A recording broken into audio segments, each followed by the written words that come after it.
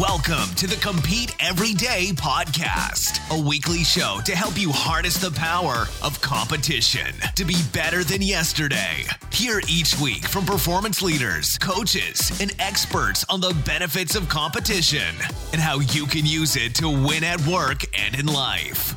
And now, your host, Chief Encouragement Officer at Compete Everyday, Jake Thompson.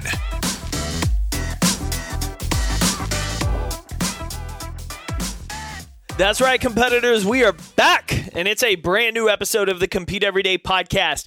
How's your week going?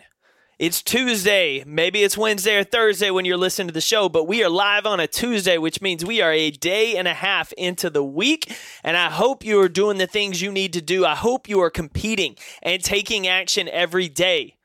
Too often we get caught in the idea of that a risk is too risky for us, when in all reality, not doing anything, not taking a risk is the biggest risk of all. Because you see, when you get to the end of your life, the last thing you want to do is ask, what if I'd tried? What if I had taken that step? What if I'd done something? And so this week, if you've been in that hesitation mode, if you've been afraid of that risk, afraid of taking that opportunity, I want you to compete. That's right. I want you to step out and try something new. What you've done to this point has not worked. It's time to start competing. It's time to start taking action. And if you're one of those competitors who is just getting after each and every day, doing what you can to be better than yesterday, that's right. I am clapping for you, and I want you to keep doing it. I want to encourage you to keep going forward, pushing through. Things will become difficult. Things are not easy in life. But it's only competitors who find a way to push through them and eventually succeed. So do that. Be a competitor, intent and committed to being better than yesterday.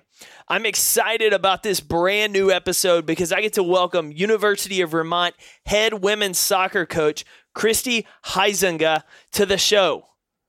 Kristi and I have been connected on Twitter for, a couple of years now, and I love everything that she is about.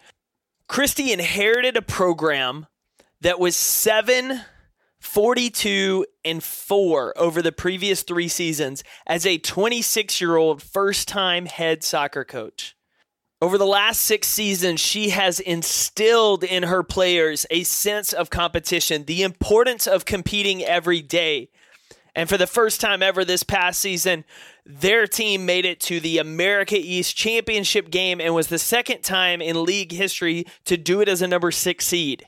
She took a program that was content with losing and has built a school of competitors who are now pursuing victory. Coach talks about how she does that, how she's able to work with college athletes to embrace competition, what their off-season programs look like, what their summers look like, what their in-season look like, and understanding that competition does so much more than success on the field. Kristi understands that how that competition, how she coaches these players to embrace competition, helps them for the rest of their life. And you're going to learn how she does that and how you can apply that same mindset, those same activities to your life to further embrace competition and continue your pursuit of being better than yesterday. Before we kick things off with Kristi, I just want to remind you that if you want to get in touch with the show, drop us an email to podcast@competeeveryday.com. Follow us online. You can find us at podcast.competeeveryday.com. We are on Instagram as Compete Podcast. And as always, you can find the Compete Everyday team all on social media at Compete Everyday. Now, let's dive into the show. Let's welcome head women's soccer coach of the University of Vermont, Kristi Huizenga.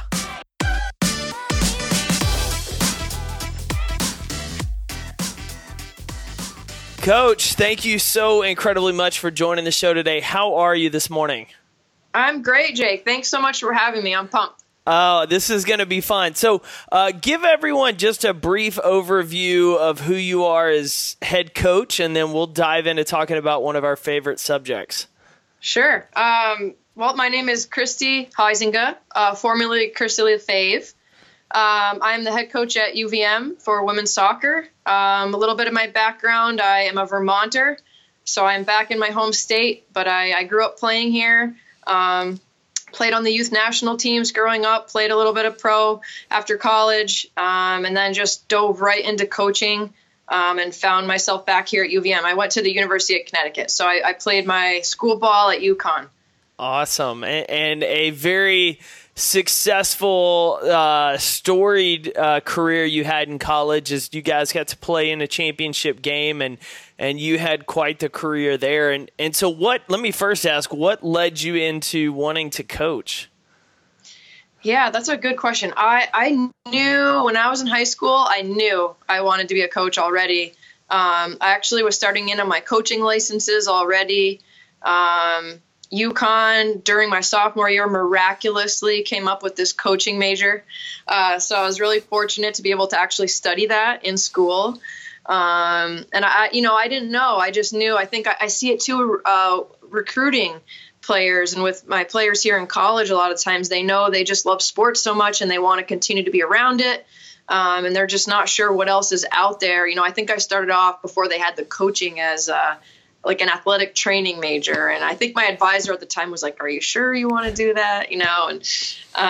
But yeah, I knew early on that I wanted to be a coach. I had so many good ones growing up, and it just seemed fun. That's awesome. And so what I love a lot about your story is the fact that you were 26 when you started at UVM as a head coach. You were the youngest or one of the youngest coaches in college sports at that time. And I found a quote on ESPN that one of the players talked about the importance of what you brought, but that you brought intensity and competitiveness and a mentality to their program. And this is in the first year that they hadn't had. What was it like getting to go into somewhere that, as a player, it wasn't at the caliber that UConn was and where you went to play college ball, but that you had the opportunity to step into a role really young and make an impact and imprint on your home? Yeah, that's a great question. It was hard. I mean, we had some hard years right in the beginning, and real credit to the players here. I inherited a group of players that would run through a brick wall, and they were just starving for coaching, starving to be pushed. Just being fresh out of it, having gone through the programs that I had, I think I was ready to push them as well. So there was definitely a lot of tears at times, but a lot of growth on their end. And, we were able to, achieve something with that group that I think they probably never thought was possible. And frankly, a lot of it was just, soccer, there's the X's and O's of the game, which is, a whole separate animal. But without the competitiveness, that stuff doesn't matter. And so it was funny, when I first took over, I'm thinking like, all right, we're going to run these awesome plays. We're going to look awesome. We're going to keep the ball moving. And then, a few weeks into it, I'm like, oh God, we just have to compete. Like, we just have to teach this group what it means to compete. So we kind of had to scrap everything, go back to the drawing board, and all of our practices were designed around competition. And that sort of became like the staple of this program, and just really became like an expectation rather than something you pat yourself on the back for. And that's, right now it's a staple of who we are. I love that, because you went from inheriting a program that was 7-42-4 to this previous year, 2017, doing something that I don't believe has only been done one other time in terms of making the title game as a 6 seed, and it was your school's first appearance in your conference championship game, the America East championship game. So obviously that culture of competitiveness pays off. Talk to me a little bit, when you stepped into that, how you were able to turn those practices, those trainings, those workouts into more of a competitive atmosphere in a way that pushed your players, but perhaps also created a better community and culture, in that you didn't alienate the players, but you brought them closer together by teaching them how to compete. Yeah, that's an amazing question, because I think a lot of times, when we see programs turning around, does it turn around quickly and then disappear, or does it turn around for the long run, and does it stay? And from day one, my goal was to, okay, how quickly can we turn it around, but how can we instill things that are built to last? And that in itself is a bigger challenge, because there's for sure things that you can do to like get that quick success, but at what cost? And so for me, the biggest thing I've learned is that, not learned, it's something I knew, but like, these are people. These are college athletes in a very transformative time in their lives. And these are people, so as much as you want to win, as much as you want to see execution on the field with something you've trained for, these are humans and they're people, and they've got other things going on in their lives besides this moment of soccer that's happening, whether they're failing or succeeding. So I think, to answer your question, really investing in our team culture and the people individually, and thinking about like how they tick individually as people. Not everyone's the same, and that's one thing. We didn't want a team of robots that all do the same thing. And I'm fortunate to I have a great relationship with my husband. And he's been a detective. He's a police officer. He's like really locked into just how, psyche and how people tick. And he's really kind of pushed me to evolve in that way too. So we spend a lot of time individually with athletes, like breaking down individual sessions, breaking down games. There's a lot of moving pieces that happen with competition. So it's players taking other players' spots, players moving in and out of lineups. And I'm not doing my job as a coach if I'm not pushing, number 24 on the roster to get to number 1, but then also pushing number 1 to evolve too. So that can be a really tricky balance. That is, and especially I think at the, each level of the game, there's so many different factors that come into play. I mean, professional, you're thinking money and contracts, and there's different things at stake than in college when you've got classes and incoming freshmen. It's a whole wake-up call for a lot of them versus, kids in high school and the things that they're dealing with and battling with from a mindset standpoint, but especially from a competitive standpoint. Like you said, the number 1 person on the team, the number 1 spot, they're worried about someone taking it, as well as how do they keep getting better. I'm always fascinated to learn from a coach's perspective, one of the activities or things that you do in the off season with your teams to keep them focused, how you keep them competitive during kind of that off season grind when the games are so far away that you can't quite see the payoff yet. Right. Yeah, that's a really good question. I tweak that a little bit each spring. So the spring for us is our off season, our competitive seasons during the fall. So I've done a few different methods with that, but you're absolutely right. It's hard. Like we get done in November, and then we don't compete again. We compete again in spring games, but we don't play meaningful games that count until the following August. So that's 9 months away, 8 or 9 months away. And so for us, we try to break it down into phases with them. So this year, for instance, I had I focused on one skill at a time for 4 straight trainings, and focused on really building that specific skill. So we worked on that over a course of like 12 weeks. And then we also had a actual competition phase where everything had a winner and a loser. We were picking teams. There were rewards or consequences. So we had little phases that were either focused on one technical or tactical aspect of the game that they knew, hey, all right, guys, next 4 trainings, we're focused on this.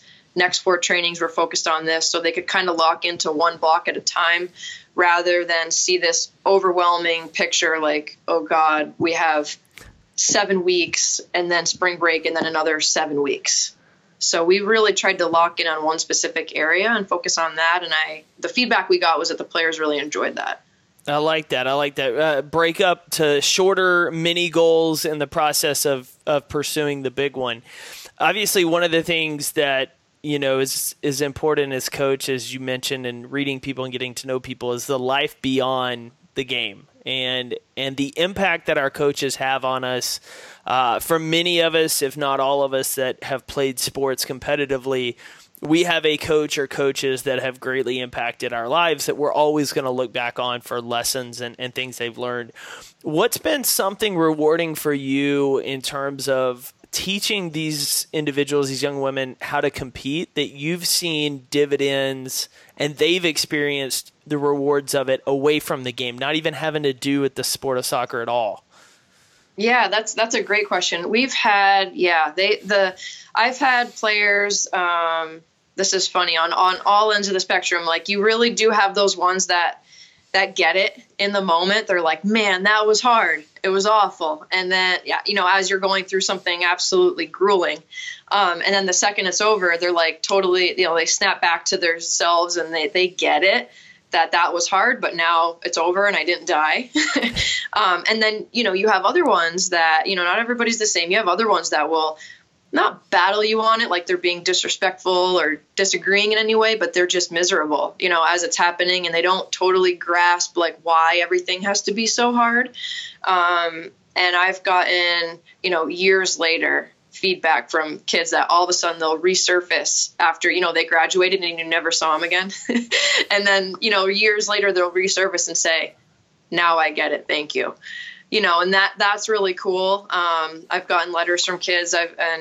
There's other ones that have to go through things at work. They're in an office in a pretty cutthroat environment. They're applying for PA school or med school, and it's just they're getting knocked down over and over and over again, getting rejected over and over again. And they'll come back and say, no matter what their schedule was when they finally get in, they're on these 12-hour rotations, and they'll say nothing was harder than that trail run we did, or those hill sprints we did, or that time you had us do this, this, and this, and that's always really fun to see the alums kind of banter over that. And you just know that, you know that it helped them. That's awesome. I love that. What's one of the things that you remember learning at a young age from sports? Like, what's one of the takeaways you look back now and you're like, man, I learned that so early on? Yeah, that's a really good question. Oh God, there's so many. It's hard to pick just one. For us here, I try to influence our athletes in this way. My dad always told me, you never know who's watching. And because, I would train by myself all the time, and just how you carry yourself. And this holds true for us. I go to a recruiting event, and I watch what they do on the field. I watch how they react when there's adversity. I watch how they react to a bad call. I watch how they interact with a struggling teammate. Maybe they played a great ball and that rolled under someone's foot. Did they roll their eyes, or did they, pat that person on the back and say, let's go, we're going to get the next one. And that's just a small example, but we look at all of that. And then, for our players, there's a lot of youth in this community that come out and they watch them play. And when you're competing at a high level, things are going to happen that are frustrating. Things are going to happen that are great. And, how you react to and either celebrate or overcome, whatever's going on the field, everybody's watching, whether it's fans, young kids. And that, I think, is a really difficult thing to kind of wrap your head around, that, hey, like, I'm kind of under the microscope right now. Now for women's soccer, obviously we'd like to put a lot of people in the stands. It's not like we're, a huge football game or anything like that, but there's still, UVM especially is a smaller community, so everyone's looking at you. Do you remember going to your very first soccer game to watch? Yeah. Oh yeah. And I used to come to games here all the time. And I went to, a lot of games around the country, around the world. And I was always watching the players, and really a lot of sports too. I love that fact that everyone's watching. It's interesting, as we're recording this, yesterday that the video of the baseball kids went viral, and I don't know if you saw it yet, but for anyone listening, it was a playoff game, I believe high school or college playoff game. I think it had to be high school. And this kid struck out looking for the final out. and the team's celebrating because they're going to the state championship, and the pitcher walks over and hugs the batter because they were childhood friends. Like, they grew up together, they were best friends, and he wanted to console his best friend during that moment before he went and celebrated. And like that one moment, you wouldn't think anything about it as the players, but that video has been seen by millions of people now. It's an incredible example of sportsmanship that we don't always get those moments, because more often than not, the headlines are made when someone skips handshakes at the end of games and they're not talking to people, or they've pulled some stunt on the court. And so it's always crucial that people are watching. I've been asking a handful of coaches. So we've had on this season a variety of coaches from different sports, from high school all the way through pro development. And I'm curious from your end as a college head coach, what is one thing that you wish athletes knew about sports or competition before they got to you? That's such a great question. I actually I did a college panel a few weeks ago for a local club, just sort of Q&A, trying to get them prepped for college. And actually a young man in the crowd asked that, probably maybe a sophomore or junior, but he asked that same question. And it's funny because I think things are turning a little bit with each generation kind of evolves. And we struggle really badly right now with this generation, this crop of youth coming up with just their attention span. And I don't know if it's the technology, if it's that sort of thing, but like we started even collecting phones sometimes before a big game, just so they're locked in and they're focused. And so to answer your question, the mental aspect of the game is much more, no, I don't want to say important, but it's much greater, I think, than anyone can anticipate once they get here. I think that they think if they're physically ready that they're going to be just fine, but the mental part of the game is far greater. And if you can master that, it's far greater than any sort of like ball mastery that you're going to have at this level. That's what I see really separating people. And sometimes people think mental toughness is getting pushed over and just popping right back up and shrugging off. And I think that's more physical toughness than anything. The mental toughness side comes in, like the play that you mentioned with the baseball, having not the foresight, but just that mental capacity to go console that kid afterwards. And I'm not saying that's mental toughness, but there's a lot going on there mentally to be able to be thinking all of that at once. And so I think that's really the greatest challenge facing our youth right now. And to be honest, our current players.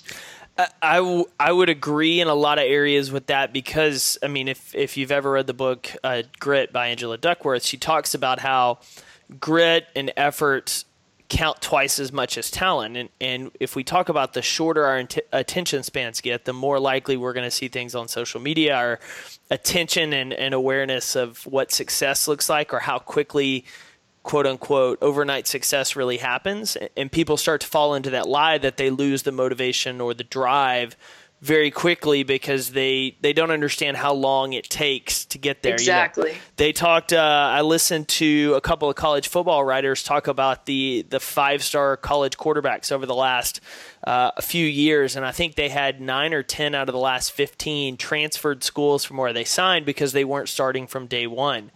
And 10, 15 years ago, it's unheard of to think of a freshman starting as a quarterback outside of a rare case, much less, sophomore, sometimes usually junior, senior. But now these guys are expecting, because they're seeing it in other areas, that if they're not starting from day one, they're losing something. And so I do see that and worry about that from all athletes' standpoint of the attention and even from a focal point in the game. I'm curious because I think I already know where we stand on this, but obviously I'm a big opponent of participation trophies. And soccer is a sport, if not the sport, that you start at the youngest age, I feel like, of playing club soccer. And a lot of people go into other sports, and soccer gives that incredible base of footwork and endurance and athleticism. I'm curious from your standpoint, how you see or encourage those youth coaches to teach some of that mental toughness or focus that you love to see as players are getting into your program, or at what age do you think it should become a focal point?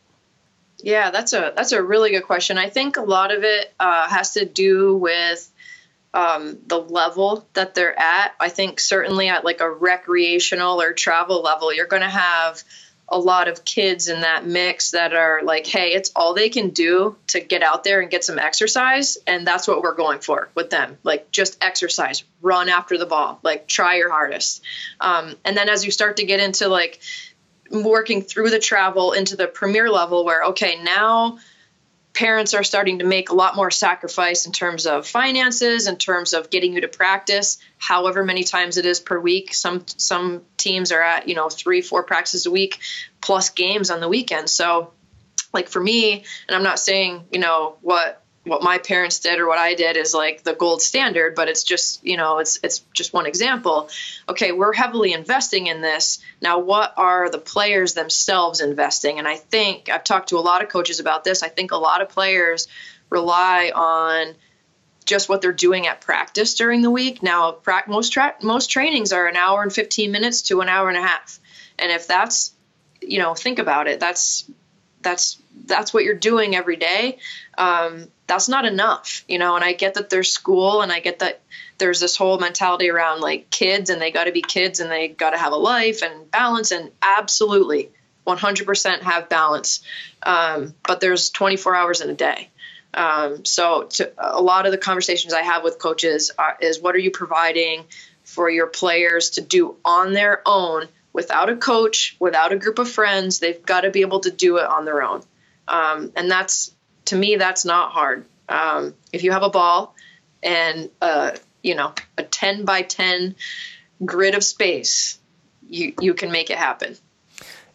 Have you found any great coaches in terms of posting content on YouTube or Instagram that put those drills out that someone listening to the show that has kids that want to start developing in that sport can say, hey, here's a great example of an opportunity. Here's something that you can do every day?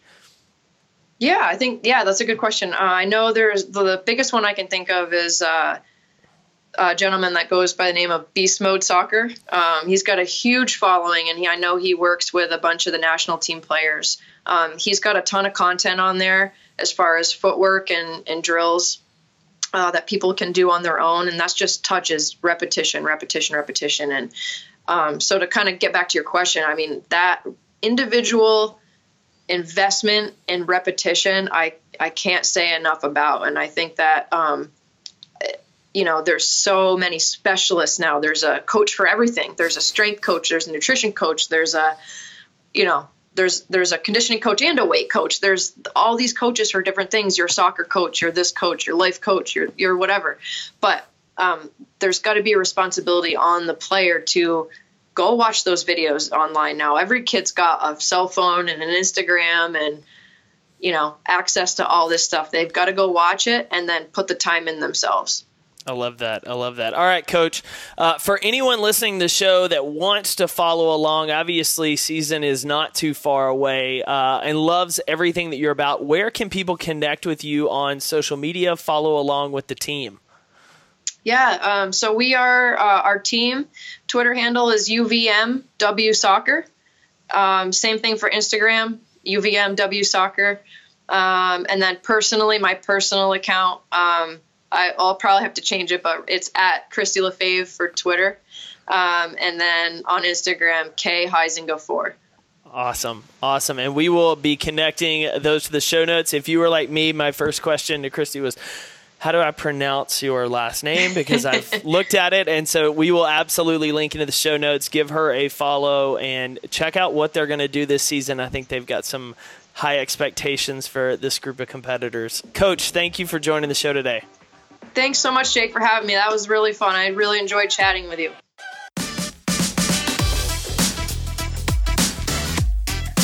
Thank Thank you for listening to another episode of the Compete Everyday podcast. To learn more, visit CompeteEveryday.com. To connect with Jake or contact the show, email us at podcast@CompeteEveryday.com. And as always, keep competing every day to be better than you were yesterday.